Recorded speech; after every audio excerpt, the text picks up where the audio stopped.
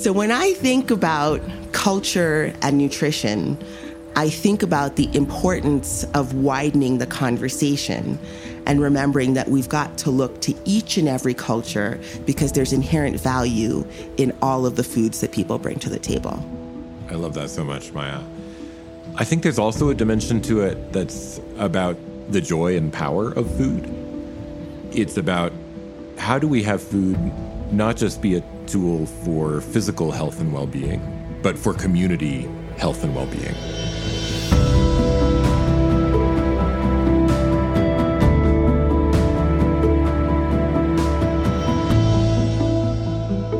This is Forces for Good, a podcast from B-Lab, the nonprofit network powering the global B Corp movement.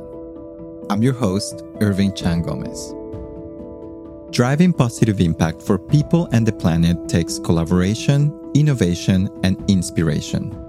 That's why we're partnering with Danone North America, one of the largest certified B corporations, to feature live conversations from the 2023 Aspen Ideas Festival.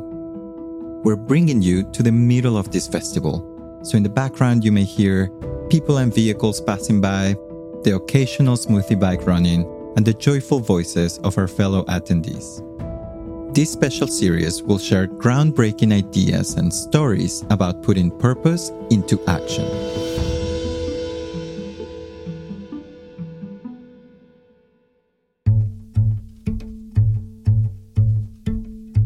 Food is inextricably linked to connection, culture, and community. But it's also associated with morality, negative historical context, and judgment. Maya Feller is a nationally recognized, registered dietitian nutritionist who brings a culturally sensitive approach to her work. Kurt Ellis is the CEO of Food Corp, a nonprofit focused on food justice and education. They came together to explain why food and justice are linked and how to change the way we, as a society, approach nutrition. How are you this morning? I'm well, thanks. How are you both doing? I'm great. Maya gave me a great tip to go for a walk up the hillside here in Aspen this morning. So that was how I started the day. And Did you go together? Or? We didn't. We went separately. I believe I was a bit earlier than Kurt. Maya's always a little bit ahead of me, as you'll see in the rest of the conversation. Awesome. I'm glad you got to take in the nature. It's really beautiful. Like just walking around here, I'm like, whoa, this is magic. So before we dive fully into it, I actually want to learn a little bit more about you as people, just to kind of get a sense of who you are, how you got to the work, what brought you to where you are today. So maybe Maya, can I start with you? What was your journey to become a dietitian, focus on this topic around inclusive nutrition? Absolutely. So I was volunteering and then training for the Boston Marathon and thinking about okay, what's next? And my running partner continued to end up in the hospital, once with hyponatremia, once with hypernatremia. And I Googled nutrition for runners. And so, I come from this super radical academic family. And I remember calling my dad after I did the Google search saying, oh, do you know people study nutrition? Maybe I'll do a certificate. And my dad was like, no, you'll get the terminal degree. And I was like, wow, no. I was like, I just want to figure out how she doesn't have to go to the hospital. And so I actually ended up going to NYU. And when I get to nutrition, I see that this field is overwhelmingly white, cis, het, female, upper middle class. And it's fascinating because we're the people that are meant to translate the science of nutrition into actionable steps. And then when you look at the state of the nation and you see the people who have the highest non-communicable disease rates, they are Black, brown, indigenous folks. Yet the people that are serving folks are not at all representative. So it was really clear to me that after I finished studying, I was going to move into community work. And so I moved into running a program that was funded by the city and the Department of Mental Health and Hygiene in New York. It was a Ryan Wright program. And I stayed there, but burnt out fairly quickly because when you're serving such high needs populations, I was really working 80 hours a week. And then I went into private practice because it was a little bit more manageable. And in private practice work, I continued to really think about anti-bias, patient-centered care and how to do that while accepting insurance, sliding my scale, seeing different types of people to really make it all work. So that's, I came from a radical family, so of course I ended up back here. Perfect. Kurt, same question. Like, what got you here? How did you get here? Yeah, a lot of it was my upbringing. I grew up the youngest of 6 kids in Oregon, and my favorite childhood memories are the time I spent in my dad's vegetable garden. He would plant 50 tomato plants a year, and I remember the feeling of being 3 years old and kind of experiencing the magic of my connection to him. Food has always been the currency of human connection, and it was that for me as a child to my dad. But I also got hooked on the power of food as a source of joy and connection and relationships. So I became interested in food pretty quickly as a cultural issue and a political issue, and came to see food as a prism that when you peer into it, you see our country's greatest challenges refracted. You see racial and social injustice. You see climate change. You see public health crisis.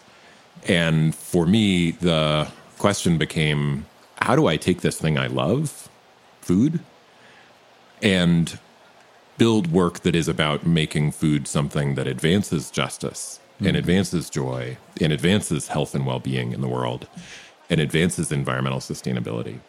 And so that was why I joined with 5 other co-founders and started this national organization called Food Corps that gives folks a chance to start building a meaningful career transforming food for kids. And increasingly, we do a whole lot of policy work and systems change work to actually try to create a future where every child has access to food education and nourishing meals in school every single day. It's really interesting, and something that resonates is this idea of like food as currency of human connection. I'm not from the US, and like back home in Mexico, like it's part of who we are. Yeah. And it's interesting coming back and bringing friends and like kind of like being like, yeah, this is how we do things here. And like, it feels like reflecting back, I'm like, oh yeah, like we're just thinking about our next meal. Like breakfast is like, what are we having for lunch? But it's also because it's this time to like connect and like be with other and be with community. So I think I'm really excited for you both to be here because I feel like you bring different approaches and you're applying them in different ways, but are trying to get to the same core, which is like, how do we achieve this goal of inclusive nutrition for everyone? So to help us get started, Maya, how do you define inclusive nutrition and how do you apply it to your practice? That's an excellent question. And I don't know that this is a perfect definition, mainly because wellness at its core and nutrition at its core in the US is not inclusive. Backgrounds that are not Anglo-American and Anglo-European are already at a disadvantage in the conversation because there is the overarching understanding and wrongful belief that those foods are not inherently healthy because Anglo-American and Anglo-European foods are the benchmark for how we want everyone to eat. So when I think about inclusive nutrition and what that means and how to define it, sometimes I think I'm at a loss. Because in order to be inclusive, it means that we have to think about food as food and remove the morality from the act of eating. In my book, Eating from Our Roots, one of the main focuses is reframing how we think about healthy food and including flavors from cultures around the world without a conversation or judgment on if it's good. And there are people that say, oh, is your book plant-based? Because that's good. Is your book pescatarian? Because that's good. Is your book all organic? Because that's good. And I say, no, my book is about food. It's about culture. It's about history. It's about taste. It's about flavor. That's amazing, Maya. And I think this concept of the morality of eating, like I want to dive a little deeper into that. Before we go there, Kurt, I know you mentioned like the goal of your organization is like helping people reconnect with food, which is like almost this concept of like, we're talking about food, not like necessarily like anything else. And you mentioned that it's around education and activism. Can you say why you chose that pathway? Yeah. So 50 million kids show up in school every day, not just to learn, but to eat. Mm-hmm. And if we care about creating a playing field where every child has the nourishment they need to thrive, in particular kids who face the barriers of systemic racism and structural poverty, schools are an incredibly important place to work. And if we care about changing the food system to make it more just and healthful and sustainable, schools are also an incredibly powerful place to work. There are 7 times more school cafeterias in America than there are McDonald's. So its leverage in the food system is pretty extraordinary. So the work Food Corps does begins with deep multi-year partnerships with schools and districts and communities, where we can help those communities put in place their vision for hands-on food education, school gardens, cooking classes, kids getting a chance to put their hands in the dirt and experience food from the ground up, and nourishing school meals that are as scratch-cooked, as locally sourced, as culturally affirming, as student-driven as possible.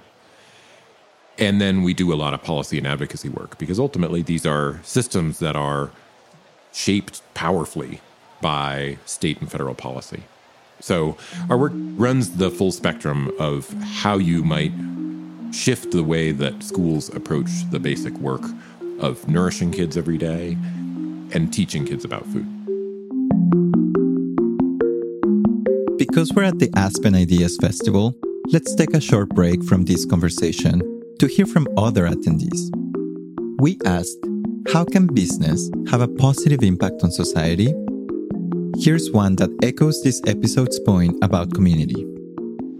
I think that businesses can create a positive impact on society by really digging in and engaging with their local community. Living here in Aspen, we see a lot of that, of just like the local small businesses giving back to our community by supporting different nonprofits and their goals and just like showing up for one another. And it's cool when you have a business platform to do that, and when you can use your business for good and like really creating connections and relationships within local communities. I feel like we lived in a time where, like our food system can feel very far.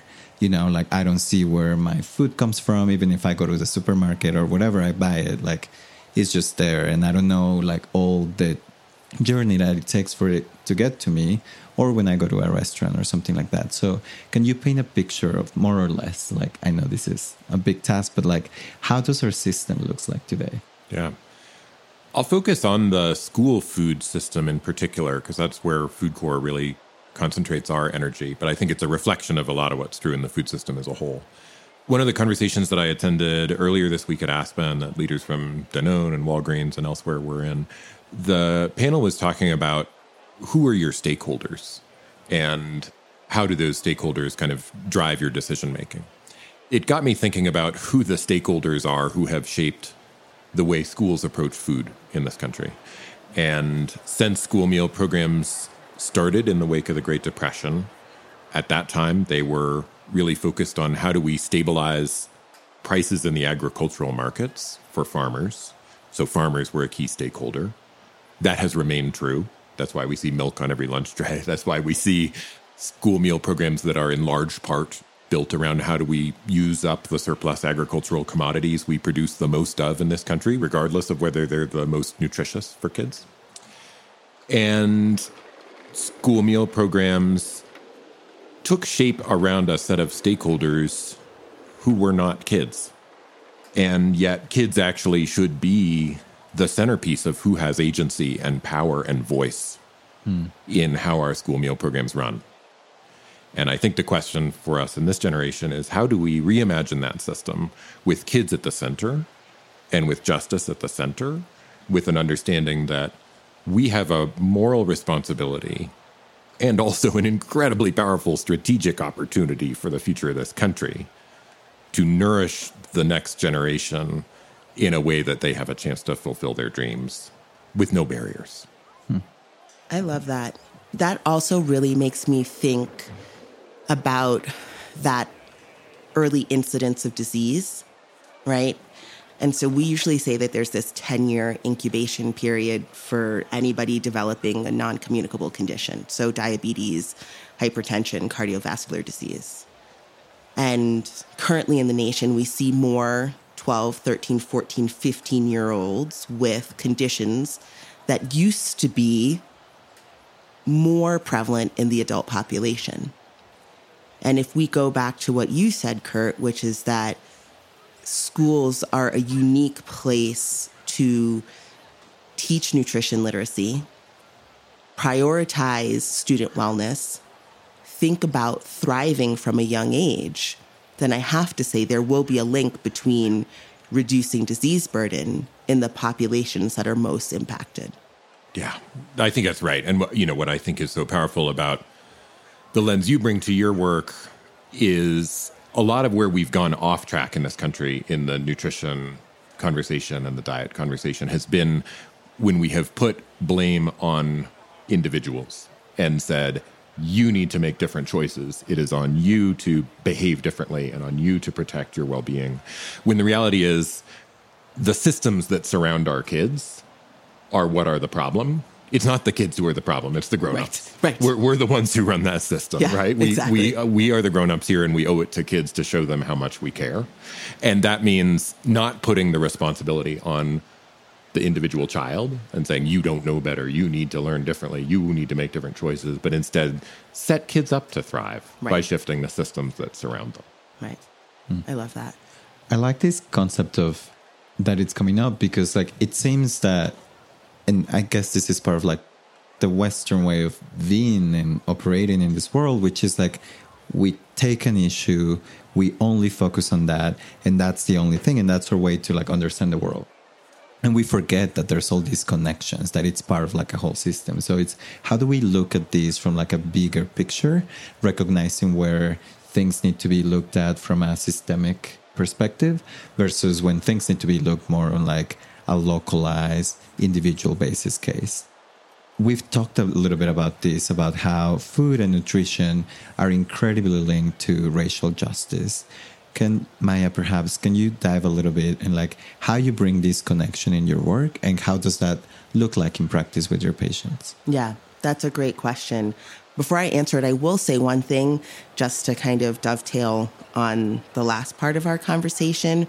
When we think about nutrition, I like to remove the silo and work from the understanding that if someone is not fed, they can't do anything. You can't learn, you can't work. You can't do anything. Mm-hmm. And so this ties into your question around racial justice. I often wonder if it's intentional, the redlining of Black and brown and indigenous neighborhoods, because when people are hungry, they can't advocate for themselves. Right. I kind of know the answer. Yeah. But if we're really going to talk about racial justice and food, we have to go back and talk about neighborhoods. We have to talk about access to healthcare. We have to talk about being fully insured. When I started as a dietitian, many of my patients were only going to city hospitals, where in labor and delivery, laboring people were receiving one blanket, right? I want to talk about the humanity of what happens when you're systematically and historically marginalized, because you can't actually even have the conversation around food because your primary needs are not met. Right. Where do we reinvest so that primary needs are met, and food being one of them and nutrition being one of them, but also value around the life of Black, brown, indigenous folks, placing value on that, right? Acknowledging that we are citizens just as much as our Anglo-American and Anglo-European peers. I think in your panel yesterday, you mentioned something around this that I thought was really critical, remembering and always bring in that conversation that this is part of like a whole, and how do we look at humans as whole individuals that need housing, that need care, that need nutrition, that need nourishment. I think something that I wanted to put this for you, Kurt, as well, is like, how do you also like bring that concept? How do you almost connect these different systems and recognize that they're all influencing the work that you do and how we go about that in schools? What's your approach to bring this into either the conversation or even just how you bring some of these programs into different communities? Fundamentally, this is justice work. Right. That is true from a health standpoint, because we know that Black and Latina kids experience nutrition insecurity at twice the rate of white children in this country. We know that 9 million kids experience some degree of nutrition insecurity right now.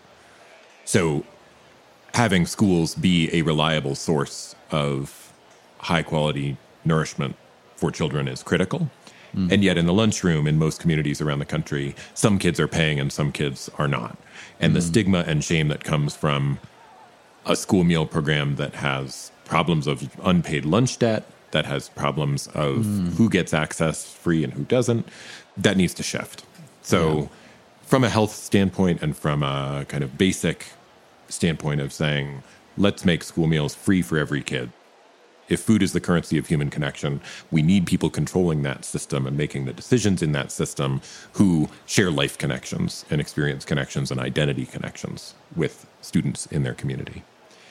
And then at the policy level, the question really is, who has power and agency in the system? Is it kids and families, or is it the vested interests in who benefits from the way school meal programs operate when they're not running with kids at the center of them? And so at every step of the way, this is justice work, and that has long been true. It was the Black Panther Party that introduced school breakfast programs on the West Coast, and it was the federal government playing catch-up and trying to move the Black Panther Party to the margins that led to school breakfast actually being implemented across our education system. This is and has long been justice work. To me, I keep coming back to this concept of the morality of eating, because the same can be applied to that stigma and shame around the only thing that you might have access to, and almost like removing the systemic barriers that are preventing us from accessing that. I want to talk a little bit more about some other component of this that it's, I think, pretty critical, and it's come up a few times, which is how obviously food and nutrition is linked to culture. And I think like when thinking about this, why is it important to make that connection, to create those links and that understanding? If you Google the word healthy and you ask for an image, you're most likely to see salmon, blueberries, nuts, cruciferous vegetables of all colors. Yes, totally healthy. Yes, beautiful. However, reflects Anglo-American, Anglo-European food ways. If you Google the worst foods for you, which I've done, this is where you get the globe. You see everything else. Interesting, though, from a nutrition perspective, now as we start to do research and we look at herbs and spices and we think about the bioavailability of antioxidants, everyone's on the turmeric bandwagon. Did you know that if you add black pepper to the turmeric, it makes it more bioavailable? It's this incredible antioxidant that is linked to longevity and brain health. Where did turmeric come from? Eat your quinoa, dive into your avocado. Where did those come from? Indigenous cultures. However, they're left out of the conversation until they receive their health halo and are inducted into the pearly gates of the wellness world.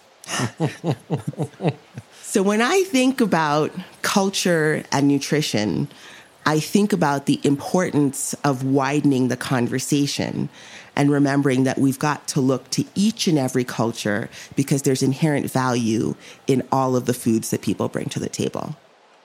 I love that so much, Maya. I think there's also a dimension to it that's about the joy and power of food. It's about how do we have food not just be a tool for physical health and well-being, but for community health and well-being, by which I mean when kids feel seen, they show up differently in school. Yes. And so I love when food shows up as a tool for helping kids just feel joyful and safe at school. And visiting a food course school in Lewiston, Maine a few weeks ago, and visiting with the partners there from the St. Mary's Nutrition Center, which is our community partner, and from the school district, which is deeply invested in this work, and seeing how kids from the Somali immigrant diaspora experience their school when the cafeteria is serving food that, as one child put it, tastes like home. That's really, really powerful, really shifts what it's like to be a Black child who's a new arrival living in the middle of Maine. School can start to feel like a place where you belong. And you know, it's interesting from a research perspective in nutrition is that we see that when people immigrate to the U.S. from anywhere in the world and they give up their cultural food patterns, they actually are worse off in terms of the health outcomes. Mm-hmm. And mainly because they don't actually go to that Google image of what's healthy. And I'm going to be really careful here because I'm not going to do any bashing of any food. But what shows up at the center of their plate are things that are readily available and inexpensive and have a higher proportion of added sugars, fats, and salts. And those are the things that are linked with the non-communicable conditions. So I love this. Bring the joy, bring the familiarity, because you're also bringing the nutrients. That's beautiful. Thank you both. I want to move to where we need to wrap up in a little bit, but we like to close this with a little call to action for our audiences. That is often business leaders, that is people in business. They might not be like the C-suite, but that they're trying to enact change within their organizations, as well as individuals. So how can the business community tackle this topic of inclusive nutrition, obviously recognizing now that it goes beyond just food? And what role do they need to play? It's a very big question. When I think about inclusivity, I think about diversity in decision-making positions. And I think about the importance of organizations, both big and small, committing to have diverse voices. Right. And what I would challenge people who are listening to this is to actually disrupt their thinking and realize that if we're truly going to serve and create a nutrition space that is both inclusive and equitable, we've got to, as Kurt said, ask questions, come with fresh eyes, and do some heart-centered thinking. Ooh, that's right. That's spot on. I think some of the changes we'll start to see from businesses as power shifts within companies will be different products showing up in the marketplace that are more responsive to different cultures than what the home foods are for folks around the country, making sure we're really putting products into the marketplace that taste like home. And we need to see political leadership, advocacy from corporate leaders who know that this does not need to be a partisan issue. It really is a human issue. To say that every child deserves great food, every family deserves great food. That's something we can all stand behind. Amazing. Thank you so much, both. Cannot thank you enough for lending your time. Thanks, Irving. Thanks, you. Maya.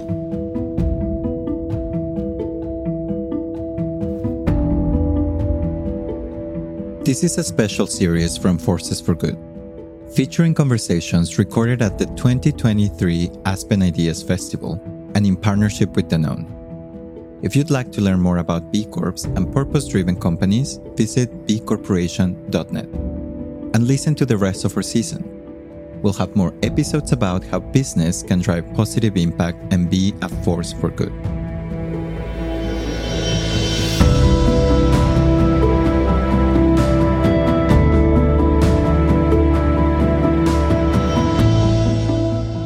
Please subscribe, rate, and review the podcast on Apple Podcasts, Spotify, or wherever you listen.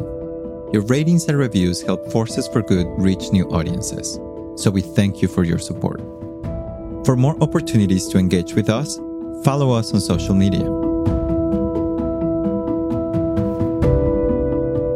The views and opinions expressed are those of the interviewees and do not reflect the positions or opinions of the producers or any affiliated organizations. This podcast was brought to you by B-Lab and Danone. Our team includes Sherry Jordan and Erin Brooks. Forces for Good is produced by Human Group Media.